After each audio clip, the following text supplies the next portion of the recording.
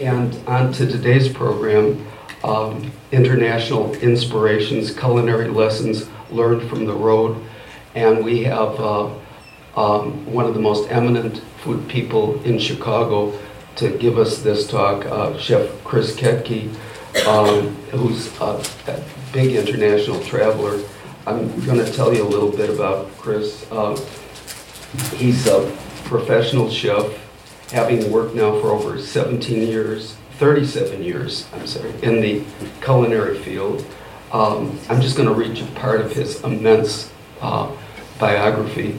He's been in the worked for over 37 years in the culinary field. In the last 20 years, he's devoted his professional life to culinary education at Kendall College and at 48 other campuses in 12 countries. He's an expert on international education, and he also has his finger on the pulse of global food, beverage, and hospitality trends. And Chris earned his MBA from Dominican University in River Forest. He has a bachelor's degree in French literature from Valparaiso University in Indiana, and he has a certificate. You have a certificate in French language. That's good. Yep. It's a Certificat de la langue française, pretty fancy, from the Sorbonne in Paris. N'est-ce pas? Huh? N'est-ce pas? And Chris has cooked professionally since 1982 in some of the finest kitchens and pastry shops in France, Switzerland, and the United States. Prior to starting to work in culinary education in 1998, he was executive chef of Chicago's critically acclaimed Le Nomad legendary restaurant. And anyway, there's just so much more. He's, again, that's a tip of the iceberg for what he's done. Chris is also the person who years ago we were meeting mainly at the Chicago History Museum, which was wonderful, except they didn't have free parking. And then they changed their room size so that we could only accommodate 50 people, and sometimes we've had 70 or 100 people. And Chris was actually saying over and over again, why don't you meet at Kendall? And he offered us the sun, the moon, and the stars at Kendall, free parking, that wonderful auditorium. And just has been so responsible for the success of our organization. So thank you for all that. And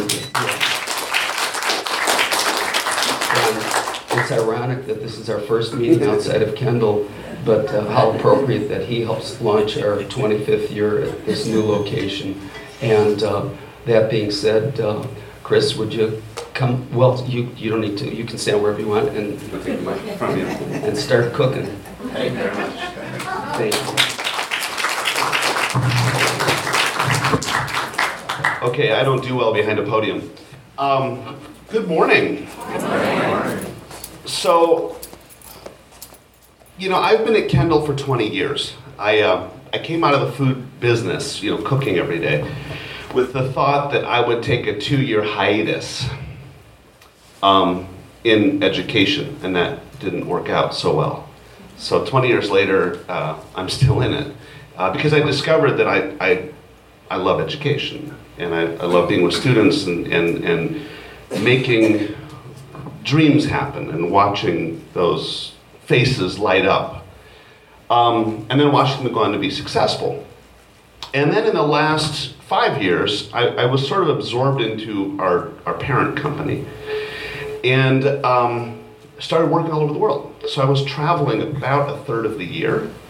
I don't know how many countries, I'm into the 50s now, and I would go to about 20, 25 countries a year. Ultimately, having responsibility for 48 campuses in 12 countries, which is a little bit of a mind bender when you think about your day starting at like 5 in the morning because, there's always somebody working somewhere. And so your day would exist of, if you're not traveling, lots of Skype calls and all that sort of stuff.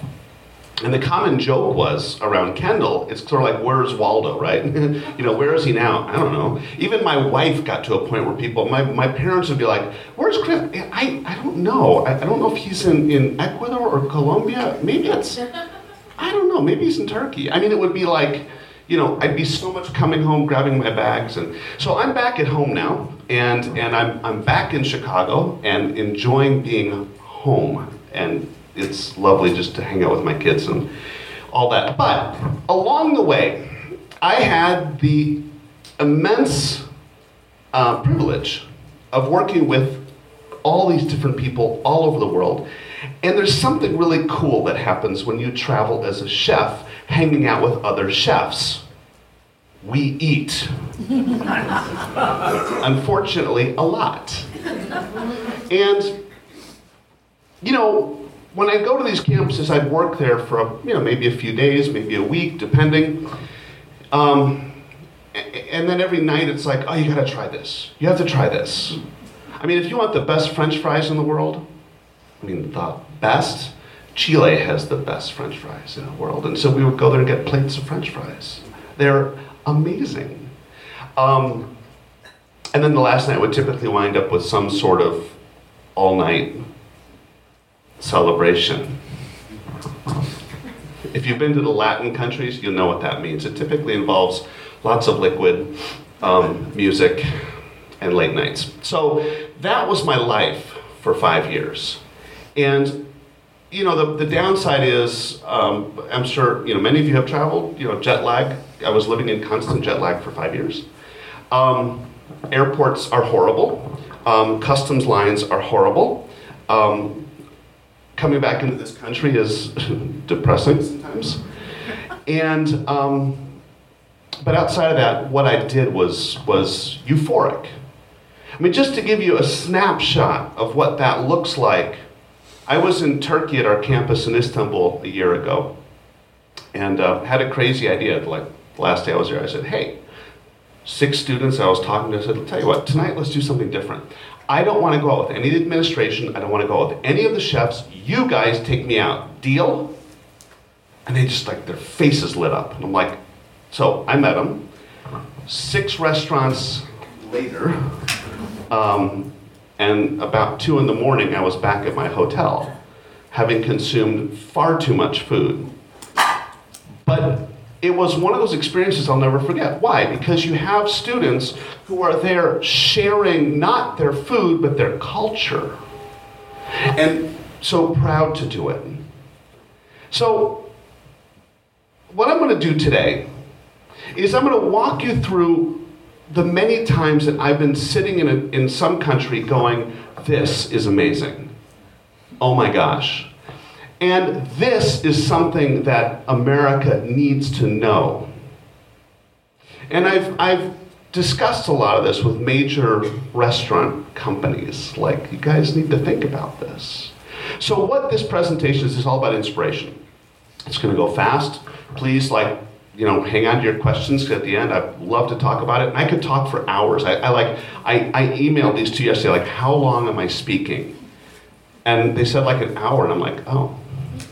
So we're gonna have to go fast, because I could talk for hours. So let's go ahead and hit the magic button, if you would.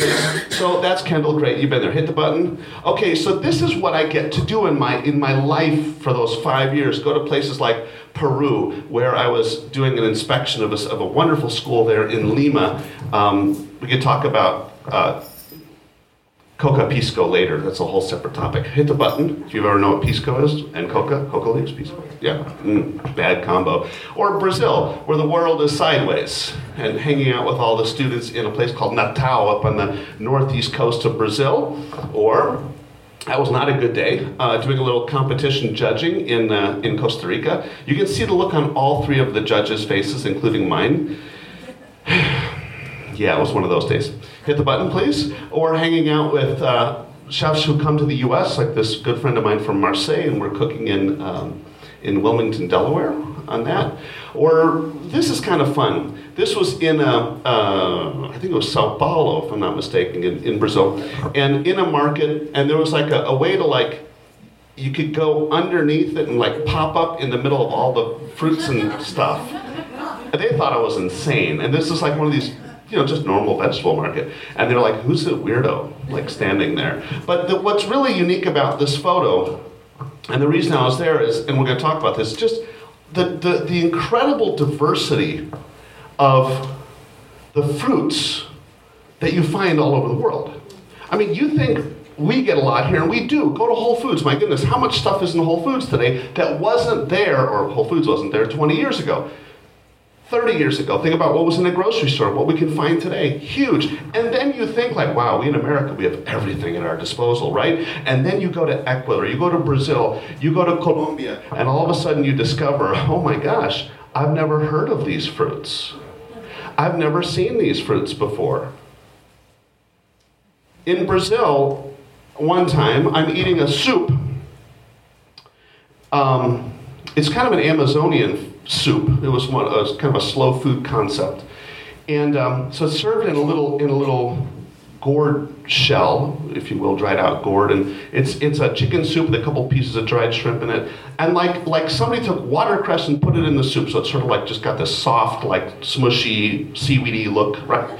And I'm like, okay, this is kind of cool, so you're drinking it. And then the greens kind of go in your mouth in one shot, right? And you have to kind of chew them a little bit before you swallow, right? Everything's good. And all of a sudden, my mouth is numb. I mean, like at the dentist, numb. And I'm like, and everybody at the table starts laughing. Well, that's an herb that you find in the Amazon called jambu, and jambu actually makes you go numb. And so like for a minute, I could feel nothing. I was freaking out a little bit. And then it sort of tingles and comes back, right? Who knew this existed? It's unbelievable. So hit the button, please. So this is what we're not going to do. We're not going to talk about stuff you could never find in the United States. We're not going to talk about the thousands of varieties of potatoes you find in Chile, for instance. We're not going to talk about this incredible thing over here, which you might recognize the top, which is the cashew, and underneath it is the cashew fruit, which is principally not used. That's a huge mistake. If you go to Brazil, they have that incredibly delicious and very potent and very dangerous drink called a caipirinha, which, you're hot, you're thirsty, you have one before dinner, you have two, and you don't remember dinner afterwards. So the deal is, though, that they make a caipirinha with the cashew fruit. And they muddle it in there, and there's chunks of it, and it has the most incredible flavor. There are certain foods I have to have when I go to certain places, and that's like one of the first things in Brazil, I want cashew fruit. Unfortunately, we just don't see it, so we're not going to talk about it, even though I just did. Or this one. This is a crazy cheese that comes from Romania, and we'll never find this here.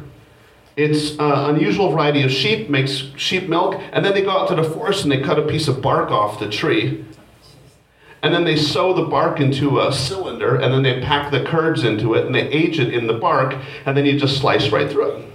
We're not going to talk about that. So, or this one, it's delicious, yeah, it's really good. Or this one, which is a Bulgarian cheese, blue cheese, right? Except it's never inoculated with anything. That all happens naturally. So they make the cheese, they put it up on the shelves around the house and stuff, and there's just natural mold flying in the air that does that there, and it happens to be amazing. We're not going to talk about it. You'll never see that here. This one we'll see here, but we're not going to talk about it because it's so expensive as those white truffle shavings fly onto the top of that risotto in the middle of a Barolo field in the Piedmont in Italy. We're not going to talk about that, but it was really good. It was fun. That was a 3-hour dining experience. Or some of the weirdisms, like, in Ecuador, there's a very famous market in Quito, which is called La Florencia, I believe, if I remember correctly. And it's kind of the place where you go to eat innards. It's the place where the poor people used to go, and now it's become popular. But popular in a weird way, because the people who are really popular and rich don't want to be seen there, so they send their drivers. Or they'll pull up in their big cars with the tinted windows, and somebody gets out and gets the intestines and runs back into the car, and they drive off. We're not going to talk about the grilled intestines or the tripe soup or the blood on a stick in the Taipei train station, or the delicious worms down here served in Guadalajara, Mexico. We're not going to talk about that because that's not going to be popular in the US. blood on a stick, while delicious, is a tough sell.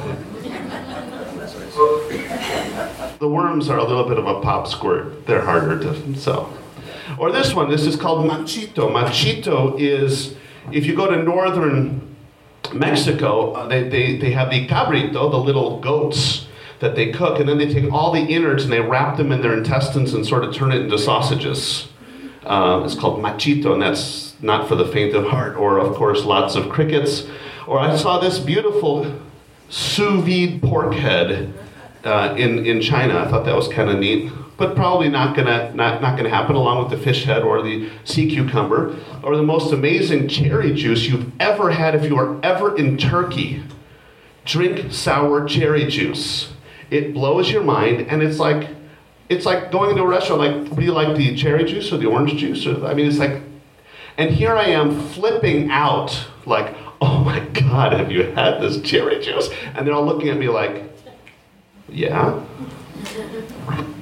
Or this one here, which in Saudi Arabia there are restaurants, or excuse me, stores that only sell dates.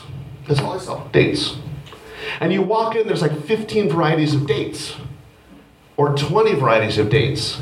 And once again, I'm going completely nuts. Like, oh, I gotta try that. Oh my goodness, what is it? And people are like, really? What's wrong with this guy? But they're amazing. If you don't like dates, if you think like medjool dates are really special, they're not. You go there, you have those dates, you're like, oh, okay, yeah, I understand why dates are good. Okay, hit the button, please. So that's what we're not going to do, but we're going to have fun. We will. You see, food is all about hanging out and eating street food in Mexico City. This guy right here, by the way, is one of the most famous chefs in Mexico. Just great guy. Or in Brazil, just hanging out. Or that's a little bit outdated, and my daughter's always angry when I use that picture. But that's my daughter when she was quite a bit younger. She wasn't drinking it, okay? She just happened to pick it up, and I took the photo. Really? Okay. So this is what we're going to do. Just hit 3 more buttons real quick. All right, that's what we're going to do. We're going to talk about what I've seen. And I'm not going to give you research. I'm not going to give you this is really important, because I do study the trends. This is nothing, I'm not going to sort of correlate it to any sort of trends. It's really about what I see, and hopefully, maybe it gets you thinking about what's out there. Now, I assume most of you aren't in the restaurant business, but still, to think about the great diversity that exists. And most importantly, if we think about what happens in our country, and we've made tremendous progress in offering authentic food. We have. Think about Mexico, right?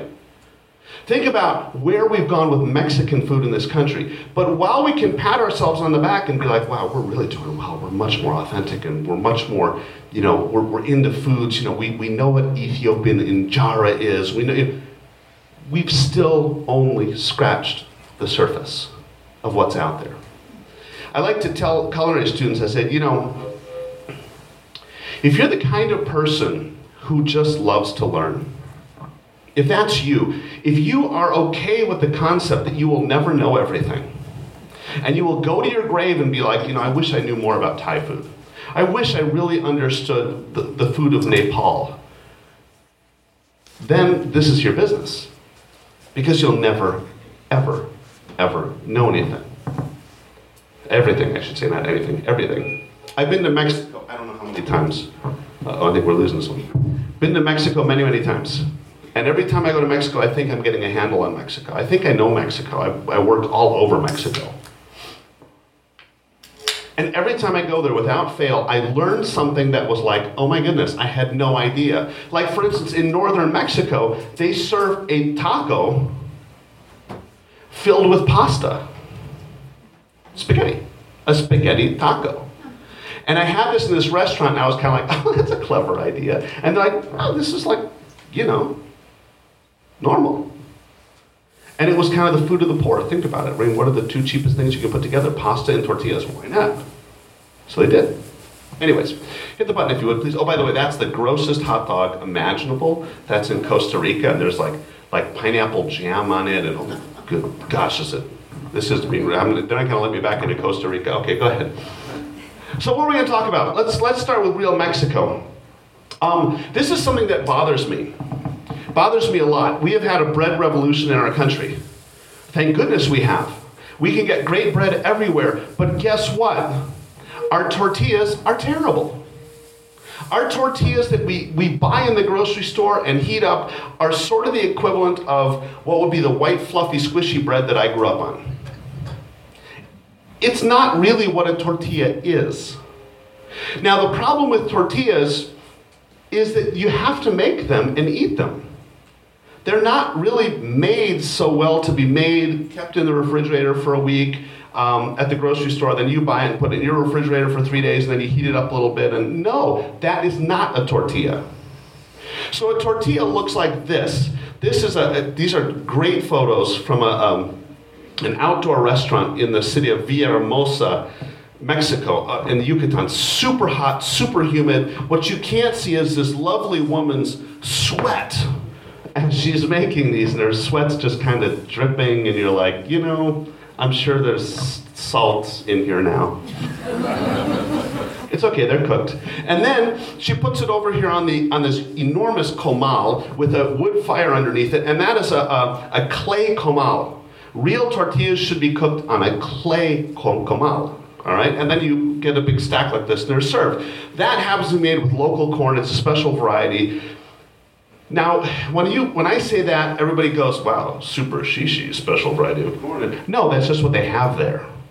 And it's kind of stone ground. It's incredible. Now, if you could hit the button, please.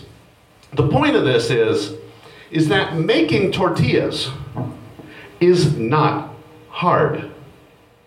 In fact, it's incredibly easy. In fact, it is the food of the poor people in Mexico. That is what, if you have no money in Mexico, what they would typically do is cook a tortilla, take 2 fingers, dip it in some lard, spread it on there, a little salt, and some lime juice, and that was kind of what you ate. If you do that with our tortillas here in the United States, you're kind of like, I don't get it. You go to Mexico, you have a freshly made tortilla, you put a little bit of lard on it, little lemon juice, or excuse me, not lemon juice, lime juice, a little salt, and you're like, where have you been my whole life? It's absolutely incredible. Or as I saw in another city in Mexico, this is really cool, because when you cook a tortilla, it puffs. When it's freshly cooked, like a pita, puffs. And what they do is they cook it on the comal, and when it's puffed up, they take it off, they rip the top off, they crack an egg, they drop the egg inside, they put it back in the comal, cook it a little bit, and you have basically a cooked egg inside of a tortilla that you can like walk and eat. Incredible. This is my point. There's no reason why we in the United States can't be making, especially in all of our Mexican restaurants, tortillas to order. It's not like this is some complicated process. You make the masa, you can do it by hand, which he is a very proficient baker. I am not. He was showing me how to do it, and mine kept falling on the floor and were irregular, and his were like, boop, boop, boop, done.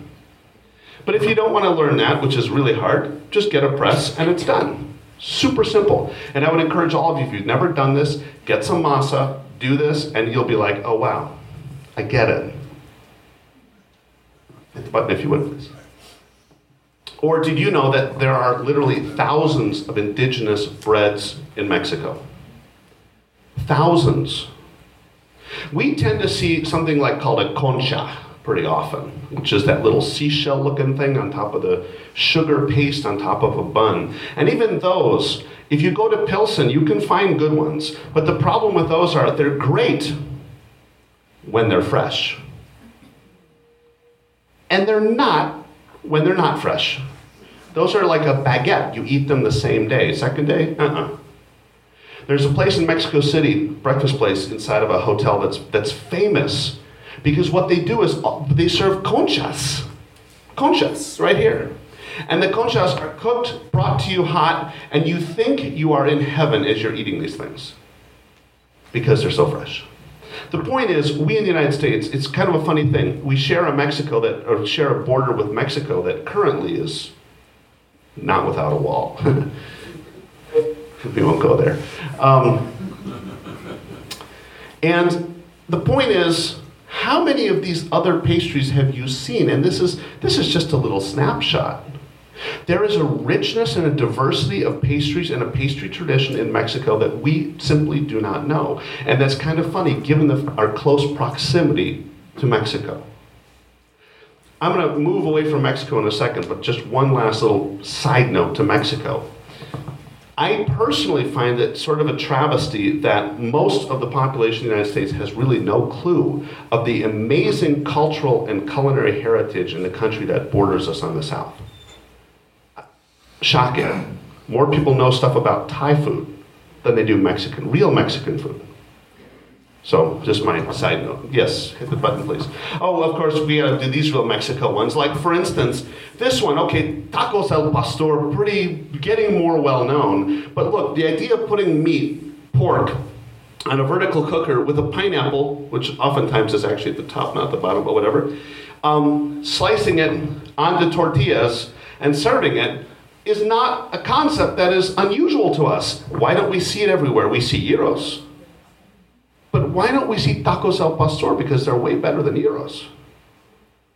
By the way, if for those of you who are really like solid culinary historians, you will probably tell me at some point, this is not really Mexican. And that's true. It's only from the 1950s, okay? It actually comes from the Middle East. Into Puebla, of course, then it was done with lamb. You hit Mexico, what happens? It turns into pork.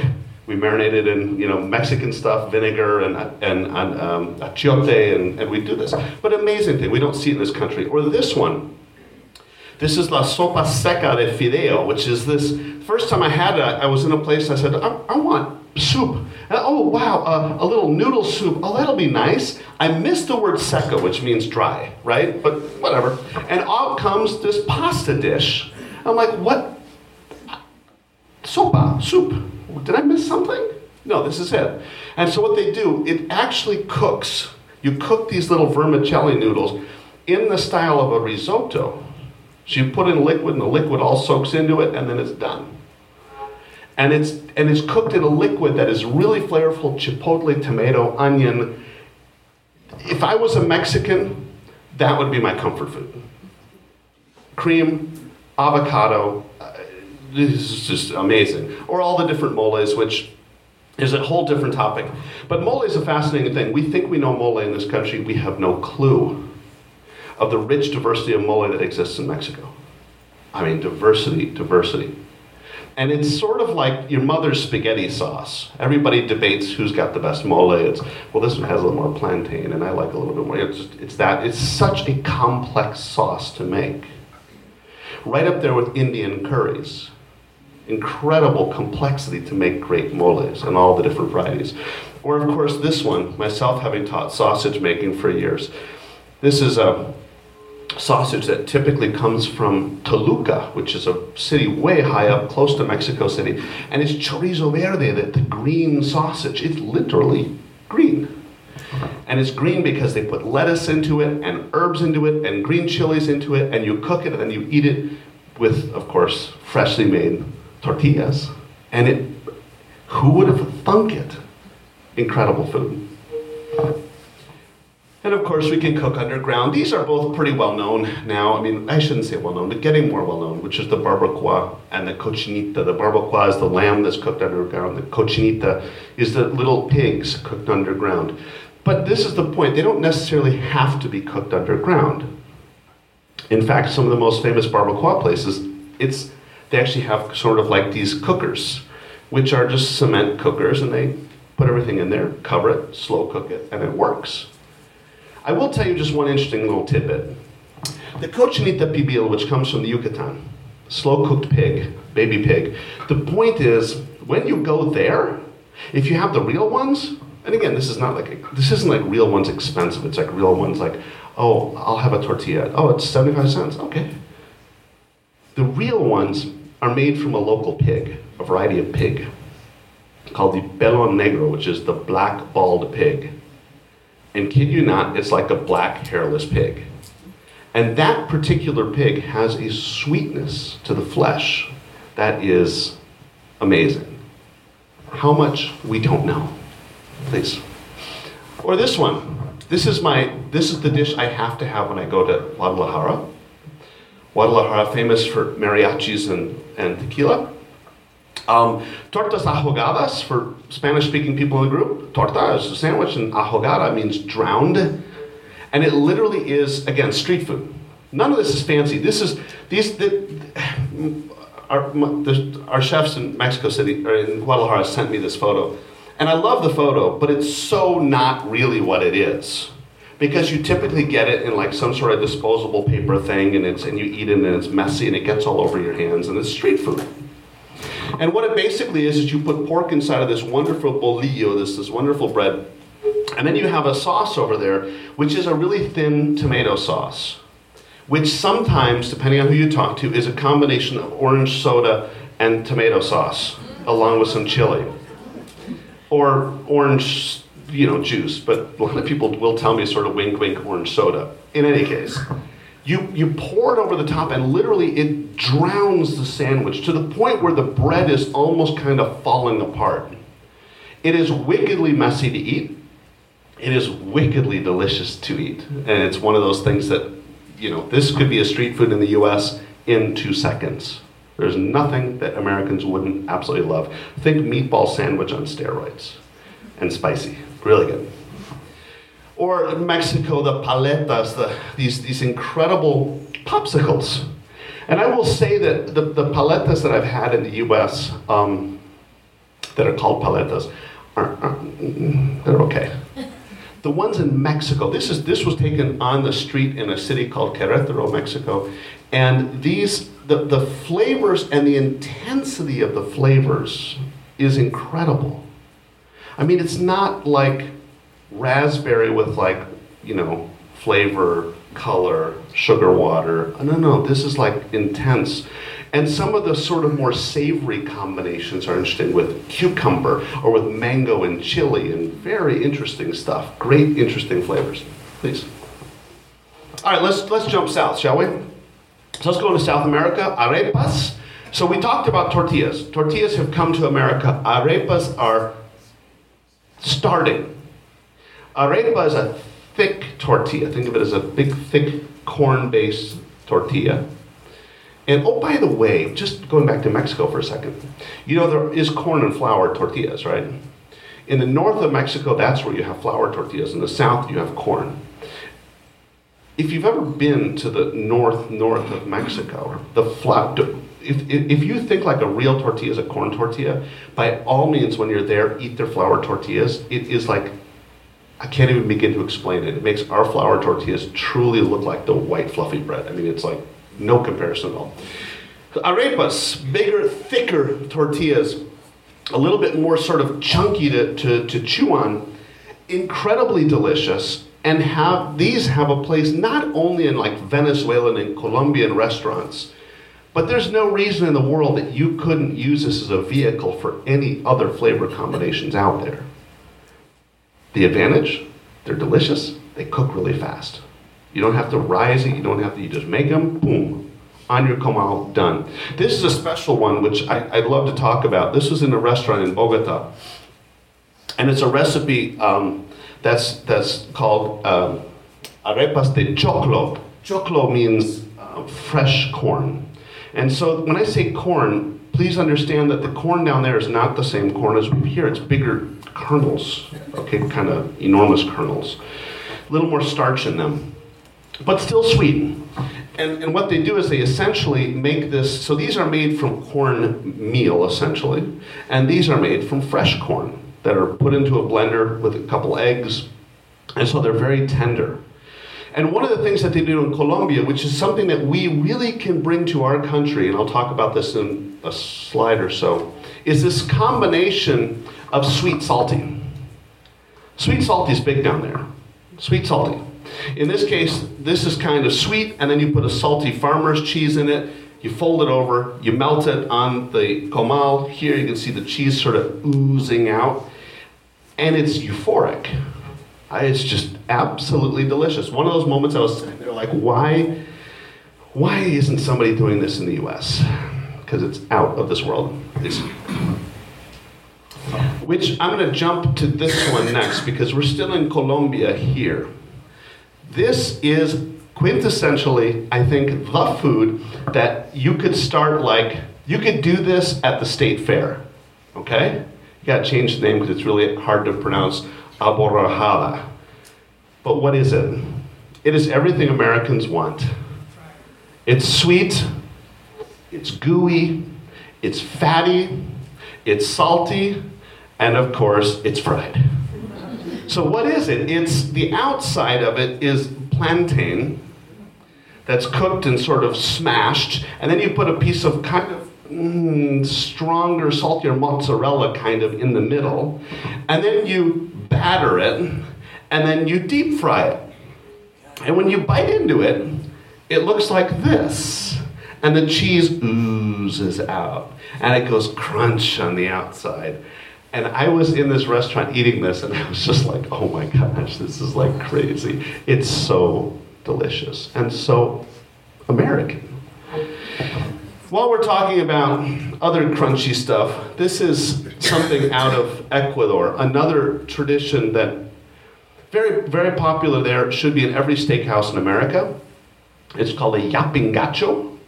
Yapingachos are, now remember, we're in the Andes now. Andes potatoes, birthplace of potato. Anything with potato is amazing. So these are, yapingachos are mashed potatoes with anato, so they're yellow, all right, achiote, anato, same thing, with a little bit of like cheese in the middle, and then they're fried. So crunchy, soft, gooey, I mean, what's not to love? And so I could see on, and then they sometimes serve it sort of all gussied up if you want. This is what you'd see on the street. This is what you'd see in a restaurant, maybe some little onion and tomato on top of it or something. The point is, you think about, you go to a steakhouse, they say, we like mashed potatoes, French fries, baked potato, or a yapingacho. And this is the point I make to restaurateurs is, okay, why do you want to be like everybody else? You have to find those things that allow you to just move a little off center that isn't like, would you like to have our roasted guinea pig tonight? That would be a little bit like, Or would you like to have a yapingacho? Oh, okay, that's a little bit better. Who's had guinea pig? Anybody? Yeah, delicious, isn't it? Yeah, the problem with guinea pig is the way they serve it. The first time I had it, it was sous vide in our school in Ecuador. They cooked it for like 12 hours, and they pulled the meat apart and everything. It was delicious. Then when I actually saw it as they were serving it on the street, you're like, yeah, we got to work on the presentation. It's, basically skinned and like teeth and nails. It's just beautiful. When I came back from Ecuador, I'm talking to my daughter when she was young, who happened to have guinea pigs as pets. And she's like, Daddy, what did you eat? And I said, well, honey, I had guinea pigs. Oh, the look I got. This look of like, Daddy, you've betrayed me. And she said to me, she said, Daddy, those are pets. And I said, yes, but down there, they're food. Anyways, empanadas. We do stuff with empanadas in this country, but again, barely scratching the surface. You see so many varieties of empanadas from Mexico all the way down to Chile. Incredible stuff, like tamales also, same thing, so many different varieties. But this one, for instance, is an unusual one from Ecuador. It's called an empanada de viento. So it's actually, viento means wind, and so it's this big thing, like this big, and it has a piece of cheese in it, and it puffs up big, the wind, and then they put a whole bunch of sugar on top, and you eat it with this sort of warm rice porridge. Now remember, in like where this is, Quito, Ecuador, you're way up in the Andes Mountains, and it gets cold at night, and so having something that's fried and hot with this beverage that's warm, super comforting. And there's no reason that couldn't be a tremendous breakfast food in the United States. No reason in the world. This one comes from the city of San Luis Potosí in Mexico. It's called an empanada, but it's really a little bit more of a quesadilla, kind of, but they call them empanadas. And this is a tremendous idea and famous there. I mean, people leave San Luis Potosí with like boxes of these things. What's unique about them is the coloration on it. They actually take chile guajillos and blend them into the masa on the outside, as on the outside, put cheese in the middle, and they're just incredible, just incredible. If you would, please. Okay, this one, I'm dying to have somebody do this. When I had my TV show, I did this on a TV show, hoping that somebody would do this. This is one of the weirdest experiences I've had. I was sitting in northeast Brazil, a bunch of us after work, sitting at a table, and out of the corner of my eye, I see the person who's sort of cooking on the stove. I mean, it's a burner on the street, right? And what she does is she takes like a strainer, and in the strainer is this white powder, and she kind of goes shh, and like this like snow falls from the strainer into the saute pan. There's nothing in the saute pan, nothing, no fat, no nothing, just into a hot saute pan. And then I watch her, and like 20 seconds later, she takes the pan and goes, whoosh, and it like flips up like a pancake and lands on the other side. And I'm like, I'm like, excuse me. I get up and I'm like, this is like magic. I mean, it's like powder into a dry saute pan and boom, you have this amazing thing. And they serve this thing with savory ingredients or with sweet ingredients. And it's called tapioca. That's actually what you call it, and it's made from, well, tapioca. Just like, somebody in Brazil once told me, said, you Americans, you're made from wheat. Mexicans are made from corn. We are made from manioca or tapioca. That's their sustenance food. And so what this is a crazy thing. I mean, it's so crazy. You take this powder, you take the starch, you put just a bare amount of water in it so it doesn't hold together. You have to put it in a strainer so it doesn't clump, so it sort of falls evenly. And then the starches, there's enough liquid in there that the starches can actually bind together. And it makes this like weird, chewy, not stringy, it's like, I don't know how to describe it. It's crunchy on the outside and sort of rubbery in the middle, but not in a bad way. Absolutely delicious. This, I swear, if somebody did this like at a breakfast buffet, like where they're like, would you like an omelet? Would you like scrambled eggs? It's like, or would you like a tapioca? What is that? And you do the whole thing in front of them. Whoa, be crazy. All right, hit the button. Same thing for show. This is out of Malaysia. It's actually, I've been told it's more of a Thai dish, but it's out of Malaysia. It's called nasi goreng pattaya. And once again, this is, if I was Malaysian, this would be my go-to comfort food. So it's sort of like their version of fried rice. But the really cool thing is, right in front of you, they make this enormous omelet, very, very thin. Then they take it, they throw it in a bowl, they fill it with the rice, wrap it up, flip it over, and serve it to you. And put chili sauce on top. Now, I to this day, when I tell people Malaysia, when I go to Malaysia, I'm like, I gotta have nasi goreng pattaya. They're always like, why? For me, there's something magical about this egg thing on the outside, this incredibly umami-rich rice thing in the middle, and that little bit of sweet chili stuff on the top. It works. That is a perfect lunch item. Perfect lunch item in the United States. There's nobody who would eat that and be like, oh, gross, an omelet. Out of this world. This was kind of crazy. I always worry about raw things. Whenever I'm in a country and people want me to eat raw things, I always have this like thing in the back of my head like, oh, is this a week of dysentery? And so I was in China and they brought this beautiful piece of beef to the table in a very nice restaurant, totally raw, and I'm like, oh no.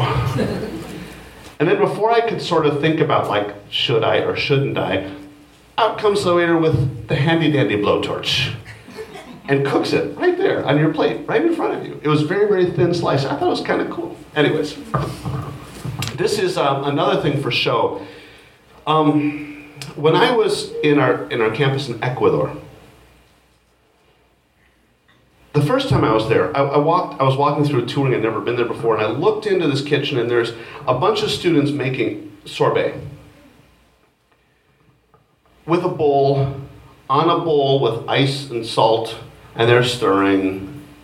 and stirring and stirring. And I thought to myself, man, I'm really sorry they don't have an ice cream machine. This just sucks, you know. I mean, really, it was just like, you know, this is like one of these moments I'm not proud of, because it was like my Americanism where I was like, you guys should buy an ice cream machine. Little did I know that that is actually a very traditional preparation called helado de paila. And paila refers to this bronze bowl. And this concept goes back, I mean, a long time. And they would bring snow from the mountains, and they would make this. Now, you can, and this would, traditionally there would be hay or grass or whatever above the snow to keep it insulated so it wouldn't melt fast. The crazy thing about this is, I've been to some restaurants over there where they're actually doing this in the dining room, and it's really cool because people love to watch this. And the reality is what they make. If you know anything about ice cream, there's a term called overrun. Overrun is the amount of air you put into it as it churns. The more overrun, the cheaper the ice cream is at the store because, well, you're buying air, okay? And you have to have some, otherwise it's an ice cube and it's not very nice.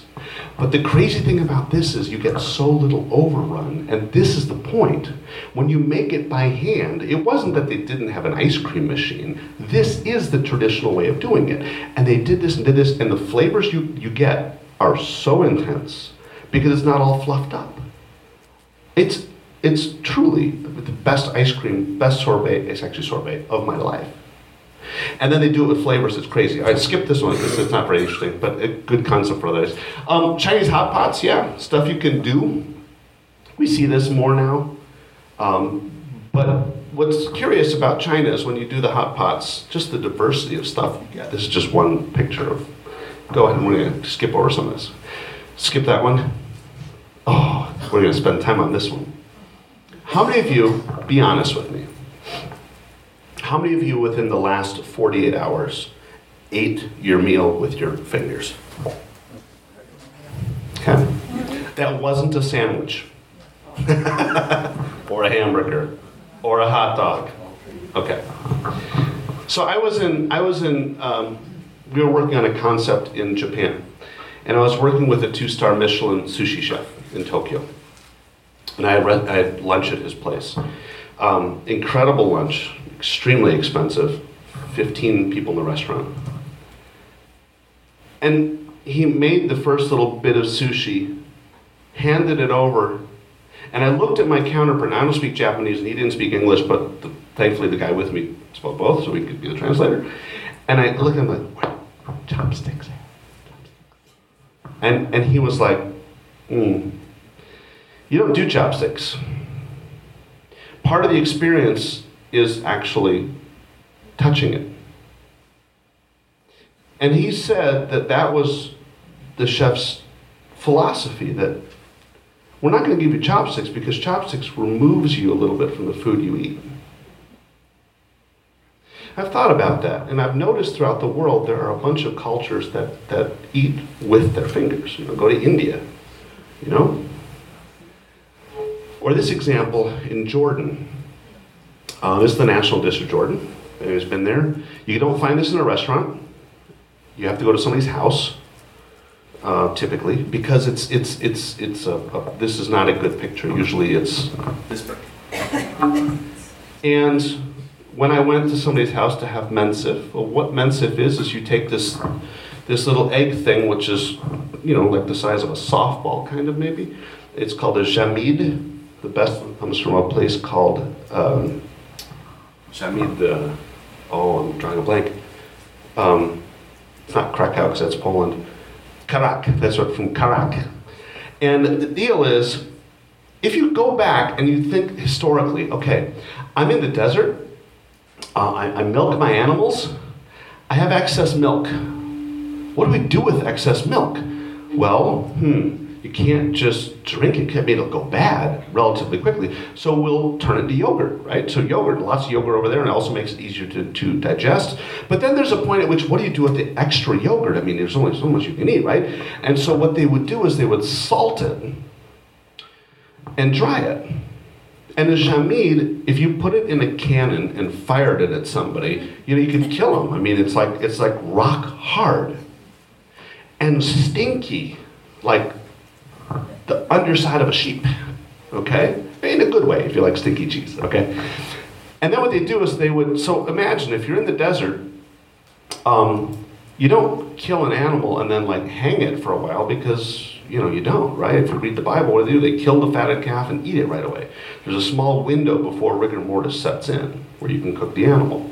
So what they would do is kill the young lamb, and then they would make a mixture out of this. They would grate it, put it in water, make like a thin sauce, and cook it in it. It's stupid delicious. I mean, it's so good. But the way you eat it is so fun. So imagine you're around this big table. There's this huge platter in the middle, and there's like flatbread on the bottom, rice on top, and this pile of chunks of lamb that have been cooked in the jamid. And then you put a whole bunch of sauteed nuts, pine nuts, almonds on top. Okay.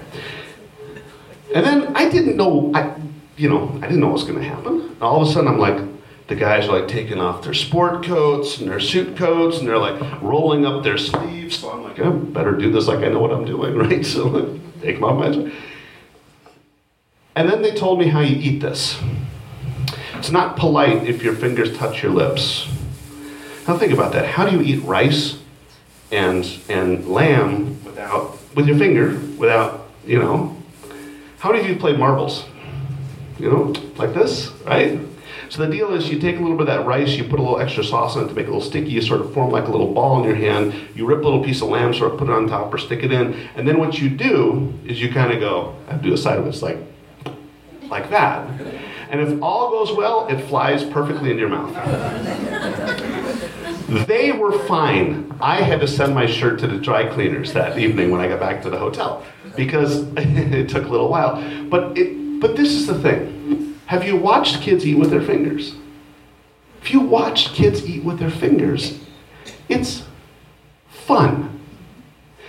And while we are so proper in our Western way of thinking that we have to have a fork and a knife and we have to... I encourage you the next time you have like beef stew, just eat it with your fingers. And why don't we have a restaurant concept around that? Think about that. In our restaurant, there's no silverware. Enjoy. Wash your hands, sink's over there. And afterwards you wash your hands. It's fun. And every time I've eaten with my fingers, whatever country it's in, I'm always reminded of the fact that this is just a blast. Mensif is pretty good too. Or how much can we put on a stick? This is a global concept. I mean, this is the night market in Taipei. I mean, everything is on a stick. There's the most interesting hot dogs you've ever seen on a stick. And this is really cool. Now, this one is on a stick in Mexico, which I think people are pretty familiar with, the mayonnaise. And this is really cool. So what they do is they take the corn, and imagine this in a restaurant. Imagine walking in and seeing this and smelling it. And by the way, just being like a restaurateur for a minute, how much does corn cost? Not much. How much could I mark that up? A lot. So what you do is you take the corn and it goes in this thing and it's hot underneath, like really hot, and it just spins. It's like a little mini corn rotisserie until the corn is nice and brown. And then they brush it with like a dough that has a decidedly sesame flavor, and sprinkle some sesame seeds, and then they cook it a little bit more until that gets crunchy on the outside. They pull it off and they give it to you. Now, for all of us good Midwesterners who love our corn, can't you see it? Crunch, sesame, salty, sweet, succulent, juicy. It's good stuff. Okay. Edible containers. How much can we do that we don't see in this country? Now, I will tell you, I'm breaking my rule. This one you will never see in this country. Okay? And even in Mexico, it's hard to find. It's the lining of the maguey leaves. They actually pull it off. The problem is it's damaging to the plant, obviously. And then they take this and they cook stuff in it, called a michote. Now you can have michote cooked in other stuff, but traditionally it's cooked in this little fabric here. Right, just peel off those maguey leaves. Or this one from Asia, which is the yuba. So it's the dried skin of the soy milk, which you can find in Chicago. Why aren't we doing more with that? You soak it in water, it has this incredibly delightful sort of chewy texture, and then you can do things like this a dish in Malaysia where you wrap meat inside of it, and they cooked it. Out of this world delicious. Hit the button. Lots more containers in the world. We're not going to go into this, except, yeah, skip it. Well, it's, tamales. Oh my gosh, tamales. Hit the button. Who likes tamales? Okay. How many of you go to Pilsen for tamales? Really? Can I give you a hint? Look up, if you want good, great tortillas in Chicago, there's a place called Popocatépetl. I cannot spell that for you. It's the name of the big volcano outside of Mexico City, the big pointed one, Popocatépetl. And that's the name of the tortilla factory in Pilsen. I'll try to spell it later. It's P-O-P something. You go in there, the tortillas are incredibly fresh. I mean, like warm, fresh. Go in there, get them for that day, they're delicious. But across the street is a nice lady who lives in that house, who I'm sure doesn't have any food handler, anything, who has incredibly delicious esquites and tamales, and she'll give you both kinds, the Oaxacan and the banana leaf, or the more common in Mexico, which is in the corn husk, for like $1. So get your tortillas, walk across the street, get her tamale, sit there on the street and just eat that thing and you will not regret it. It's so good. Okay, soups. Next one. I just want to point you out that, we don't know soups. We think we know some soups. The world is made of soups. Every country has soups. And they're typically very rustic, cheap things to make that tend to have the most luscious, delicious flavors I can think of. Now, before I get into these over here, I just want to draw your attention to this one. This was a restaurant, I don't remember where in China, that was brilliant. If you're like me, how many times do you have soup and it's kind of hot? I want my soup hot, so that I can have a conversation with somebody and still eat my soup and still have it be hot. That soup, they put the chicken soup in there, they put the lid on, and they put it in a steamer. And they cook it in the steamer, so that when it comes out of that steamer, that soup is hot, hot, hot. And I was blown away at how hot it was, and also the shape of the container. It's not some big open bowl that us chefs love to do because it looks cool. The problem with that, basic laws of physics, is the soup gets cold pretty quick because of the surface area, right? This, oh my gosh. And I had a similar experience at a hotel in India, and was there late at night, had room service. I got some quick soup, and it came up, and I can try to describe it. The shape of the container was like this, and then it opens up with a lid on. It was the hottest soup I've ever had delivered to my room. I mean, it was piping hot. Anyways. Deb, we made locro, right? Yes. Is it good? Just say yes. Yes, it's great. If it's not good, it's her fault. No. Because it's pork, I didn't taste it, so you need to finally. All right. So locro, I could talk about these. These are Colombian soups, ajiaco and soncochos.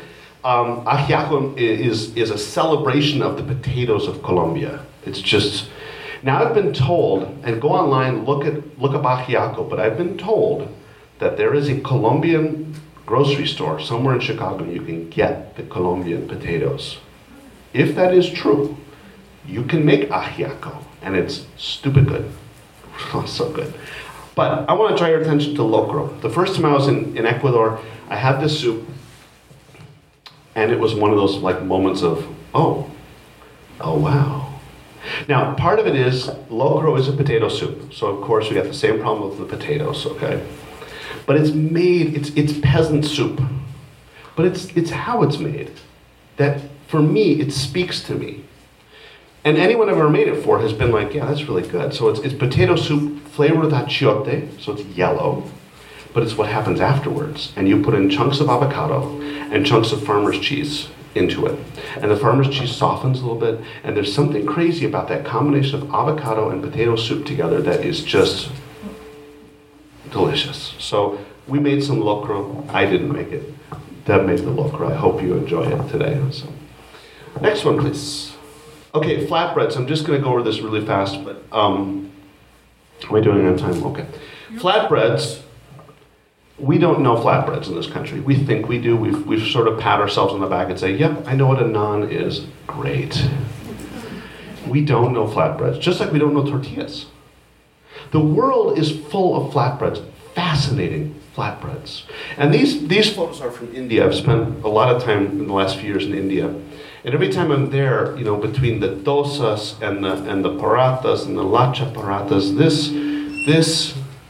this is one of, and this is not my best photo. I always feel sorry for the young lady in this photo because, like, a lot of people have seen her now.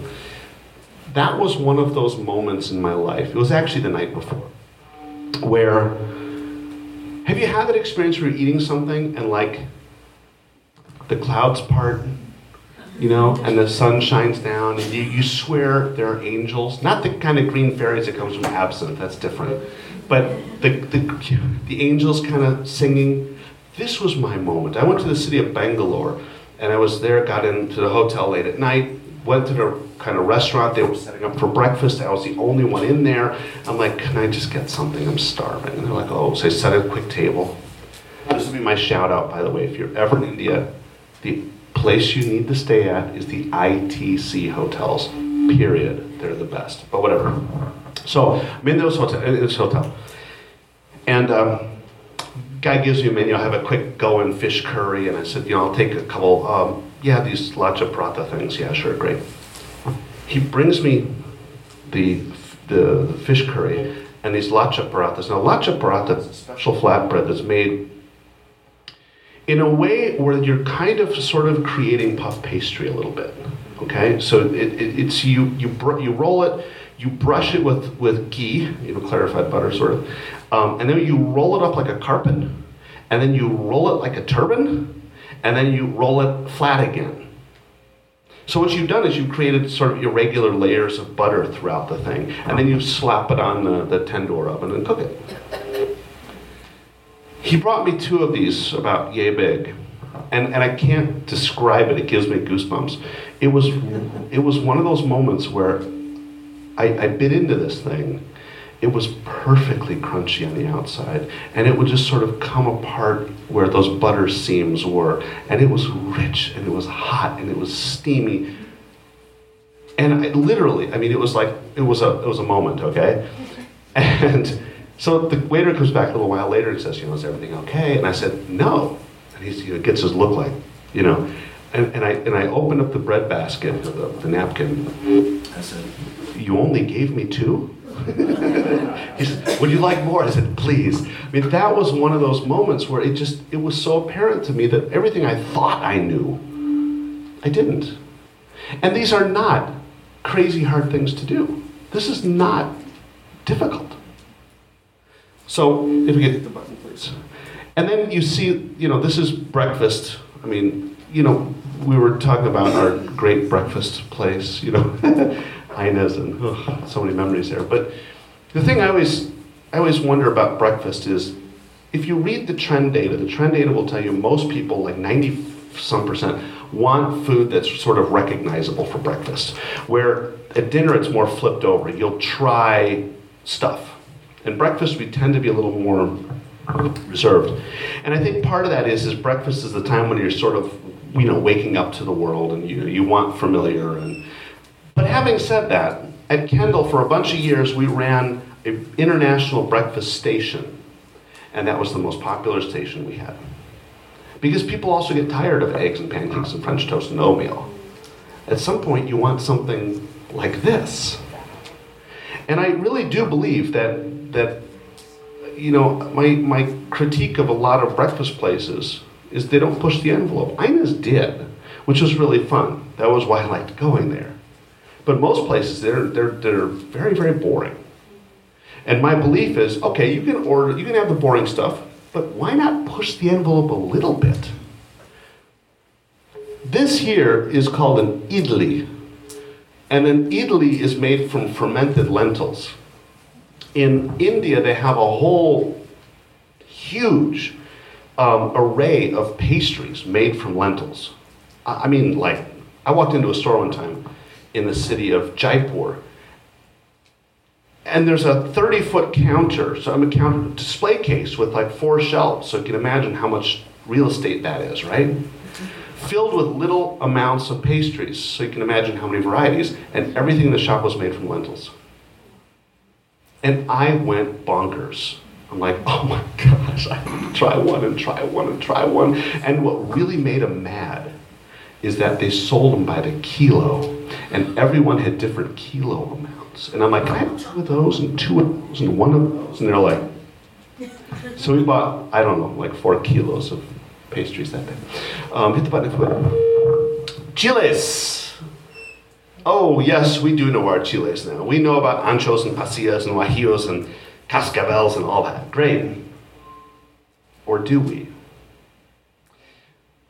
I've had a couple discoveries that I just want to share with you, and maybe somebody like at a spice company could maybe get these sometime. Just maybe. And I just want to draw your attention to the first 2. I mean, ají is the name of a chili in South America, which was a funny conversation with my colleagues in Chile one time. And I'm like, why don't you guys call them chiles and not ají? And he looked at me and says, well, that would be like if they were called the United States of America in your country. Get it? Chiles in Chile? Anyways, the chiles in Chile, this is a variety of chile called a cacha de cabra, which is the horn of the goat.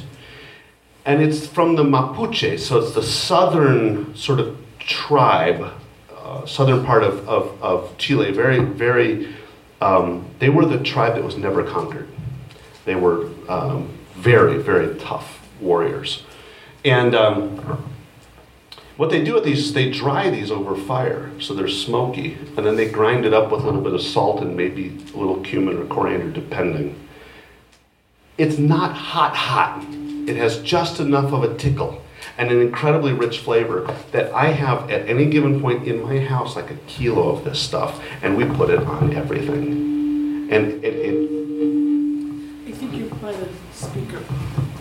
I'll stand here. How's that? Incredible. Or the other one, which is from Turkey, is called isot.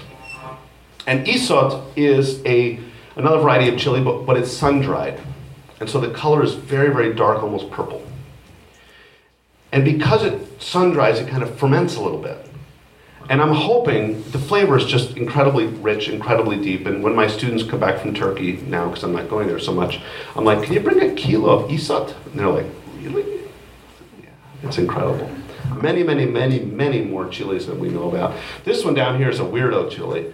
That's a white chili.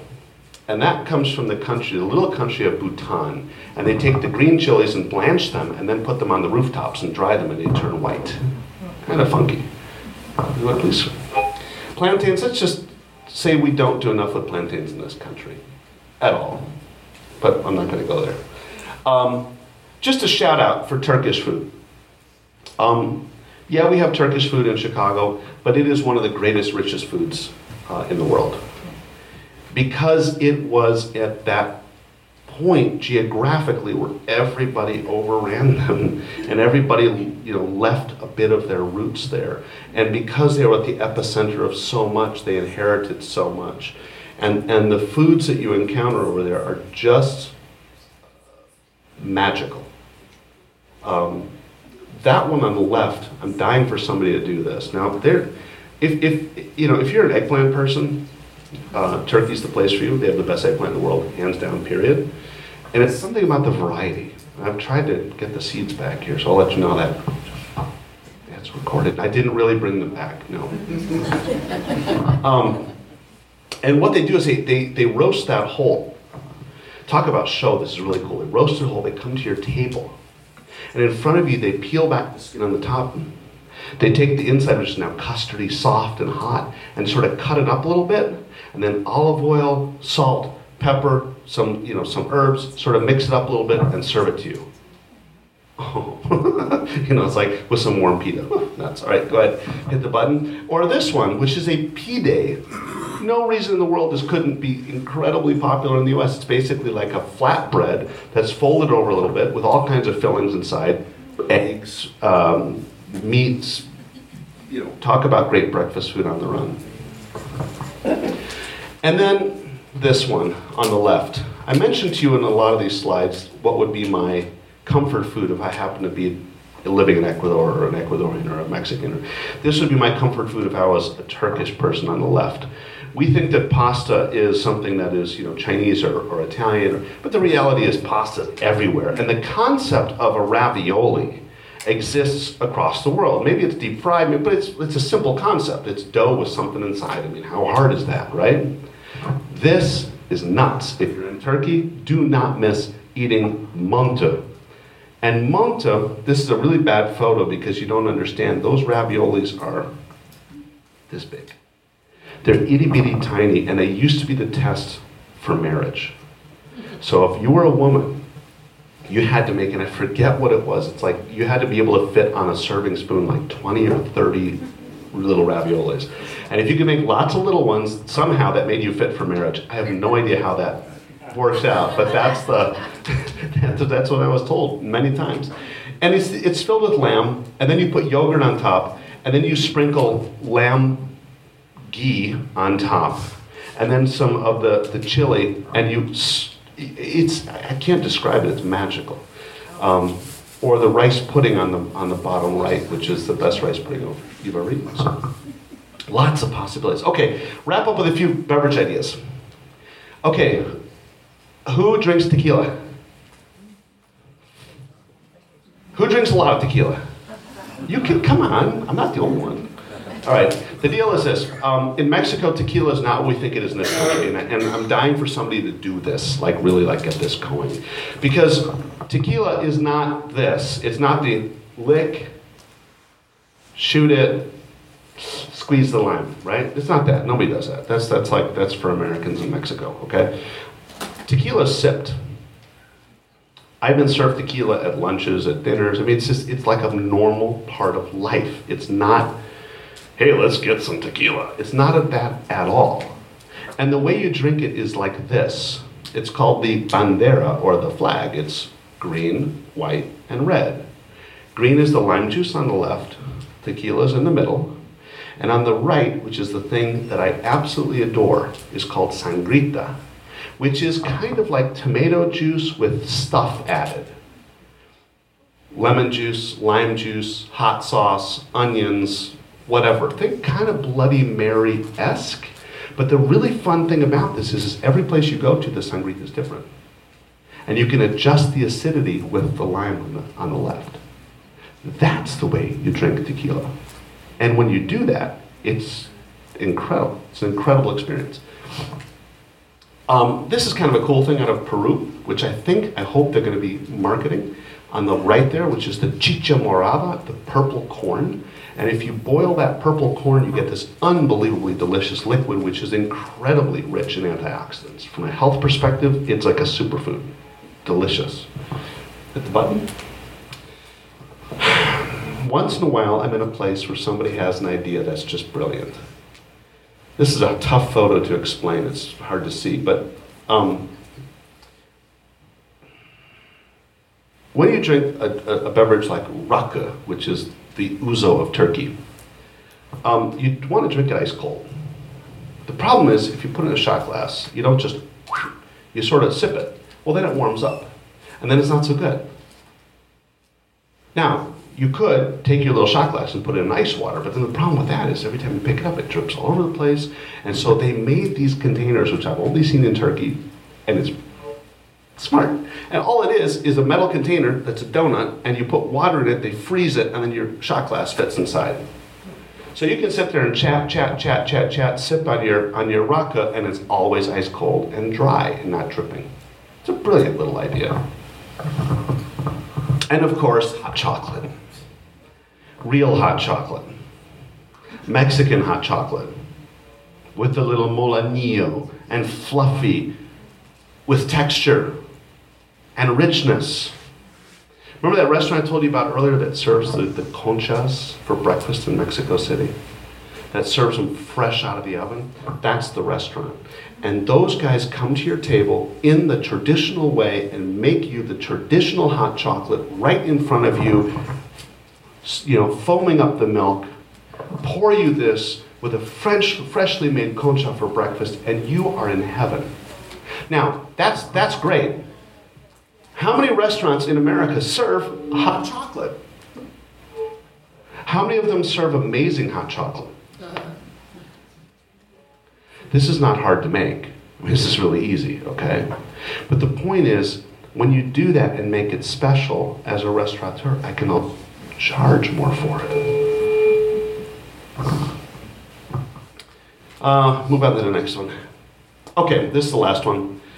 We have to end with coffee, because everything has been done in coffee. I mean, we have cold coffee, nitro coffee, lattes, cafe au lait, which by the way is the same as a latte, cappuccinos, macchiatos, cortados, espresso, French press, aeropots, Chemexes. Oh my gosh, think about all the coffee paraphernalia.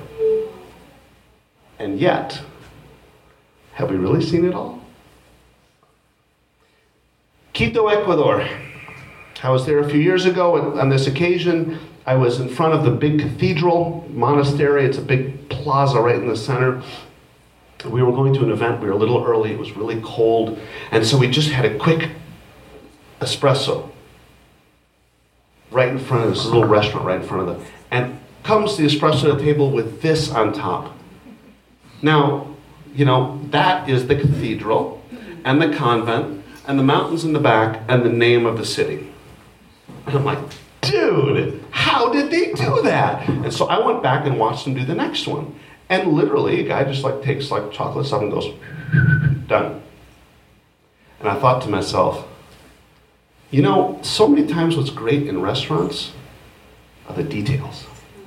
I will never forget that cup of coffee until I was at a coffee place in Chicago called Sip.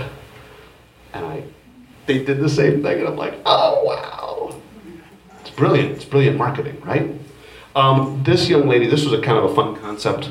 We all talk about food trucks. This is in Concepcion, Chile. And this woman pulls up her little tiny car onto the plaza, opens up the hatchback, and she is ready to go with an espresso machine, and everybody just lines up. I mean, it's just like, really? That fits in your little car? Or the espresso machine, which maybe is a little outdated now, but on an airplane. That was the highlight of that trip. And the last thing I just want to end with, well, second to last, is Turkish coffee. The one coffee tradition we have not yet in this country adopted. And I know that if you've made Turkish coffee, it's a little bit, but there are automatic Turkish coffee makers. And I've had it in Turkey. Now, is it quite as good as boiling it 3 times? But is it pretty darn good? Yes. And there's a whole tradition that goes with this, with the water, with the little Turkish delight, the whole 9 yards. We have not seen that. Some restaurateur needs to do that and really run with it. The last thing I want to end with, hang on, not yet. Let me just, I have to set this one up right. Does this see what the next slide is? No, don't. Okay, so I gave you a bunch of inspirations internationally. I hope they're interesting. We went around the world several times in the last hour and 15 minutes. But cool stuff happens everywhere. And you just have to keep your eyes open. On my computer, I have a whole slew of photos of stuff that I've seen that is oh, that's cool. Sometimes they're little ideas, sometimes they're big ideas, sometimes they're real inspirations. So a few years ago, I was in Las Vegas, a city I deeply don't like going to. And it's there for a conference, and I was walking back through a convention sort of area. Nobody was there. I had to going to the restroom, right? And so I see like men's, I'm like, great. So I walk into the men's bathroom. Now nobody's in the bathroom, which was important because I took some pictures in there. And as I'm standing at the urinal, I look up and I'm like, oh, that's brilliant. Hit the button.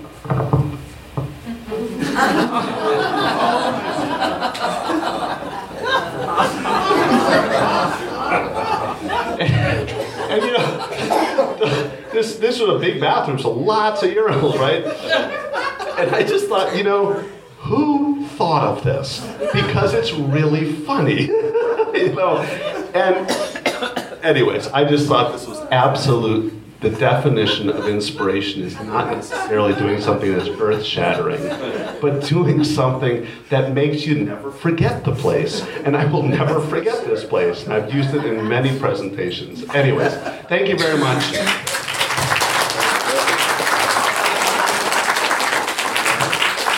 I particularly like the magnifying glass. I think that's... So you say. Do we have time for questions or? Chris, can I borrow you for a second to taste the soup? Yes. Can you bring me a little bit? I'll just. Questions? Well, how about a comment? Yeah, go. I have made your Malaysian pancake with the rice inside. Oh, did you? Oh, Yes, I good. did. How did it come out? Great. Oh, good. Whenever somebody's like, I used your recipe, like, there's this moment of where I hold my breath. Because what comes after that is, it was great or it didn't work at all. Any questions? Please.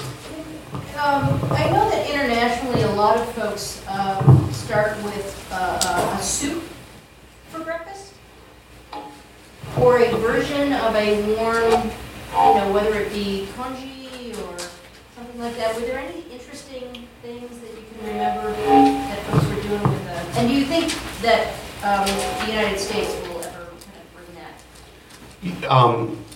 Look, the United States is a country that knows no bounds. We know no traditions. We don't. We do, but we don't. In other words, we change faster than most countries do. And even while breakfasts are slow to change, they will change. There's no doubt about it. Stews, yeah, I see stews in places sometimes like India. Congee, of course, in China. Miso soup in Japan. But, I also see a lot of other interesting foods. I was in Turkey recently and had, I can't remember the name of this, but it's basically like reduced grape must. So it's kind of sweet and tangy, and then they put it with like a tahini, but it's a roasted, really, really roasted thing. By the way, she's amazing. This is pot one, this is pot two, so you're gonna have to tell me. Which is the right one? Well, which is it the- might need salt, that's what I'm thinking. That's great, okay, pot one's good. Oh, there. Okay. I put a little bit of salt. A little bit of salt. Okay.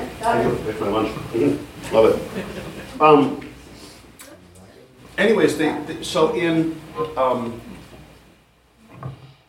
they serve this tahini, really roasted sesame tahini, with this very sort of syrupy grape must.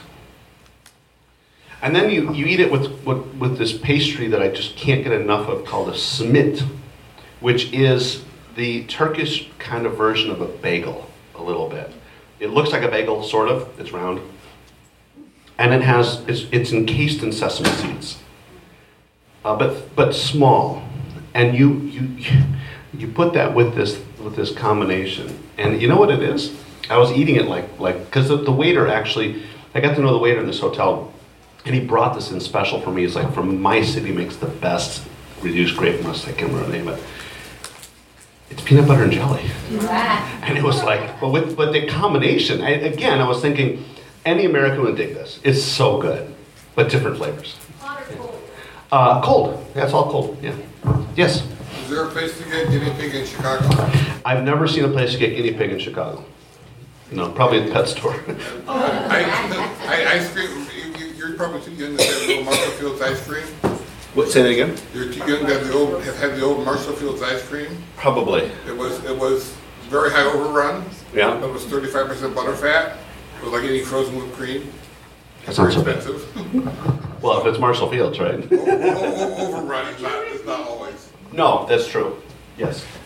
Do you suggest using the masa farina that you find in Latin grocery stores to make their homemade tortillas? The masa? There's like, it says like masa harina. Yes. It looks like flour. Yes. Because I don't know any other way to get, Yes. make it from scratch. Go to Popocatépetl and you can buy the masa ready to make tortillas. They'll give you the masa. Carniceria Jimenez does too. They do also? Okay. Carniceria Jimenez is really huge. and Which is- multiple locations and. Yeah, I've seen them. Yeah, yeah. That's the way to do it because everything's mixed in. You have the ideally lard in there and everything, and it's ready to go. Yeah. That, or could you say the name of that again? Which? Okay. Well, The nickname is El Popo. it is, yeah, because Popocatépetl took me like 3 years to be able to pronounce. It's an Aztec word. Yeah, El Popo is the short, which of course also means poo-poo in Spanish. So, yeah, Popocatépetl is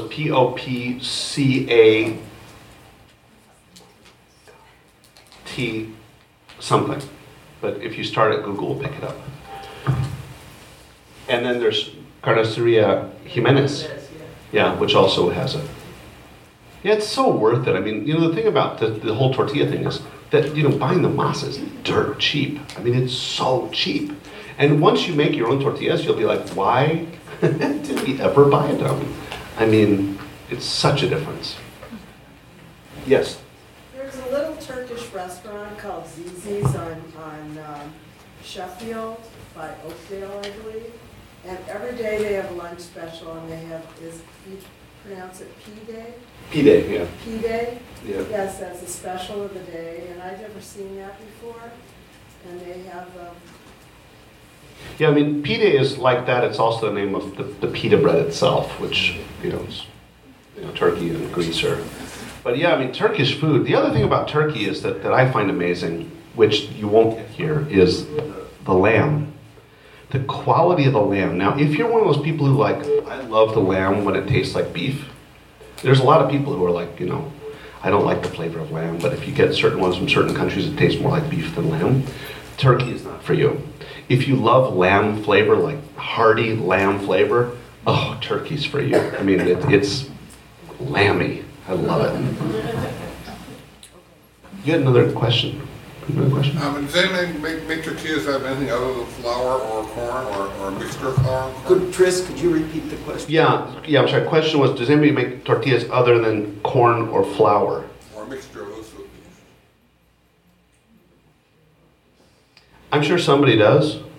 I haven't seen it. I mean, it reminds me of a flatbread I had in India. There's a restaurant that a woman put together after like 3 years of research. She's, you know, Slow Food India, and one of the most amazing meals of my life. All vegetarian, but it's vegetarian in the aristocratic, historical aristocratic style. So what would have been served to the aristocrats 100 years ago. Incredible, but one of the things that we had a flatbread made from millet. And millet is actually a very traditional grain in India. And it's called 100 points. And this is nuts. They make the flatbread. And then somebody in the kitchen has to pinch each flatbread 100 times. So it's 100 pinches, like this. And then they slap it into the tandoor and all the pinches burn. So you have 100 burned points on top of this flatbread, which gives it like a espresso, smoky flavor and textural contrast. It was one of those like moments where it's like, this is kind of peasant food. Oh my gosh. Just memorable beyond belief. That restaurant's in Chennai. If anybody goes there, I'll happily give you the name. It's incredible. Yes? When you traveled internationally, did you teach any American cooking? Oh yeah, I would always do that. So what I would do is I would teach American food. In fact, right now there's 2 Kendall instructors en route to Ecuador, where they're teaching a week of American cooking, actually. And they do a whole thing about the regions and history of the U.S. And just last night I dropped off stone ground grits, ancho powder, chipotle powder, cedar planks, what else? Wild rice. Yeah. So they go down and do that. I had an experience a number of years ago where I was teaching barbecue, which was really crazy, in Sweden and Denmark. And I mean, literally, like, you know, real American barbecue history, regionality, the whole thing. And then I would lecture for an hour and a half, and then we would serve like 200 people to this, you know, orgy of barbecue. And what I discovered, which was just, now I understand it. At the time, I didn't understand it. You know the Eastern Carolina barbecue sauce, which is, you know, vinegar and you know, basically hot sauce and maybe some salt. I made that, and I made Big Bob's barbecue chicken from Alabama, which is the only white barbecue sauce, so it's mayonnaise based, with lots of horseradish and vinegar and mustard in it. And so as people were, we made this buffet, and I was like, you know, we had all these barbecue sauces. I'm like, you know, what, you know, try the vinegar one, you know, try that, because it's kind of, it's different. It's, you know, because most people internationally only know our barbecue by sweet barbecue sauces, because that's what's exported. And so I was like, you know, just try it out. Put a little bit on your pulled pork. See how it is. They would take one bite of this, and they would grab that squirt bottle, and they would just be like, so I'm like, wow, it's like straight vinegar. It's like, oh, this is great. But that actually fits their flavor profile, the vinegar, the horseradish, and so it was really a weird experience, because what I thought would be like the most sort of shocking was actually the thing. They were like, the sweet stuff is like, yeah, whatever. They were like, just spray that vinegar on. You know? We all have our different tastes. So yeah, I've shared our culture many times. And then at the same time, I would take other ingredients around the world. Like I always had like American in my bag and Isot, and I would introduce those to other people. We'll take one more question. Yeah. You're gonna import it? Great. I do have Sancho peppercorns, which will give your mouth that totally Absolutely sensation if you want to. But I was wondering, these ideas are really very inspirational and cool. Are any of your students so excited by these concepts that they're currently working on opening one of these places we should have in America? Time will tell. It takes students time to get to that point. But there's tons of interest in, you know, what's happening internationally. I think what's unique about the students today is that they are the benefactors of vast amounts of information, which is good and bad, right? Because, you know, is it real information or not? But there's a hunger for authenticity that you know, when I was starting out in the kitchens, there was a hunger for authenticity, but there's no way to get it except to go there. Today we can get everything downloaded on our cell phone, but again, it's, you know, how much is really authentic. Oh, I just want to say that everybody, this is Patty Erd, who just asked the question, who with her husband Tom runs the Spice House. So for some of the best spices in the country, it's Patty Erd's place on Wells Street in Evanston. Do you still get Aleppo pepper, or is that not? We get Aleppo pepper, but it's not coming From Aleppo. It's Aleppo type pepper. They're even growing it in the U.S. now. Oh, really? Interesting. Yeah, that's a sad thing. Yeah. Okay, I think I was told we're done. Are we done?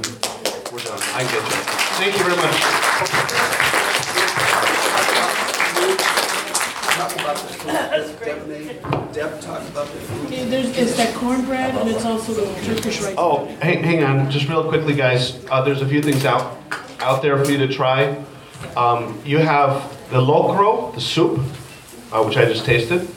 You have the pan de elote, which is a cornbread from northern Mexico, which is, this is really probably not a nice thing to say in the U.S. It is the best cornbread I've ever eaten in my entire life. We don't make good cornbread in this country. Wait till you try that. It's like, that was an eye-opening experience for me. And what is the other one? The Turkish rice pudding. Oh, the Turkish rice pudding, yeah, the sütlaç, which I showed in that one picture. It's basically rice pudding, and then you burn the top of it. It's yummy. So enjoy. Thank you.